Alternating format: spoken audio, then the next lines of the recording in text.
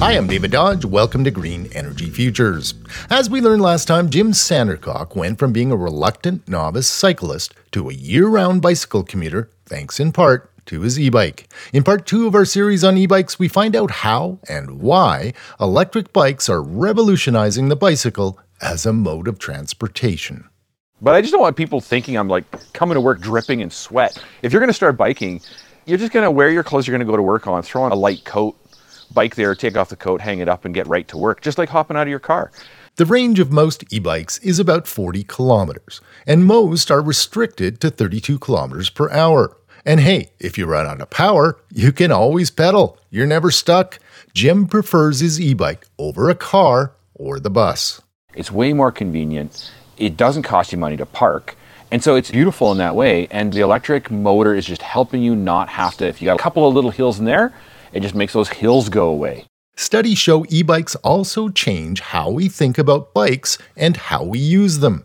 E-bike owners use their bike 49% of the time for trips. That's compared to just 17% for regular bicycles. And perhaps most significantly, e-bike owners ride an average of 9.2 kilometers per day, about 4 times further than regular cyclists. Jim found himself using his e-bike enough that it became feasible for his family to ditch one of their 2 cars.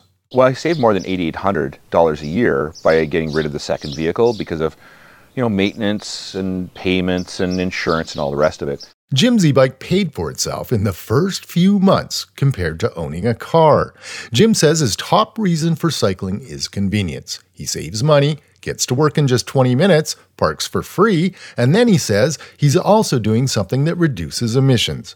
But is an e-bike a cop-out, or is Jim getting healthier on his e-bike? Jim was skeptical at first. But, when you really think about it, I had a bike for years just sitting in the garage, and I logged a whole 0 kilometers of biking a year because it sounded nice to own a bike, but when it came right to it, I didn't. And now I'm biking conservatively, maybe 2,500 kilometers a year. It turns out you burn about 444 calories per hour on an e-bike and about 552 calories on a regular bike. And since e-bike riders ride 4 times further per day, they are actually getting much more exercise than they did with a regular bike. One thing Jim realized early on is the importance of bike lanes.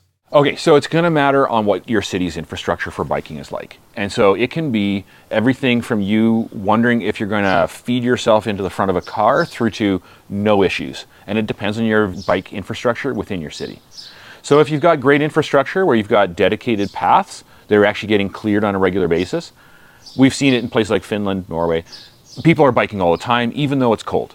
This is very important to cyclists. One study in Berlin found that temporary bike lanes added during COVID increased cycling between 11 and 48% in European cities. Bicycles are already the most efficient way of moving humans, 3 times more efficient than walking.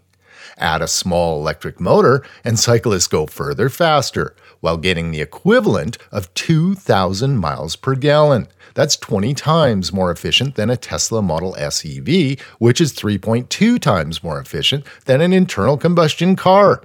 Sales of e-bikes are expected to reach $300 million in 2023. That's a 50% increase since 2019. And by 2030, sales are expected to reach $41 billion. All of this information is covered in our blog at GreenEnergyFutures.ca. For Green Energy Futures, I'm David Dodge.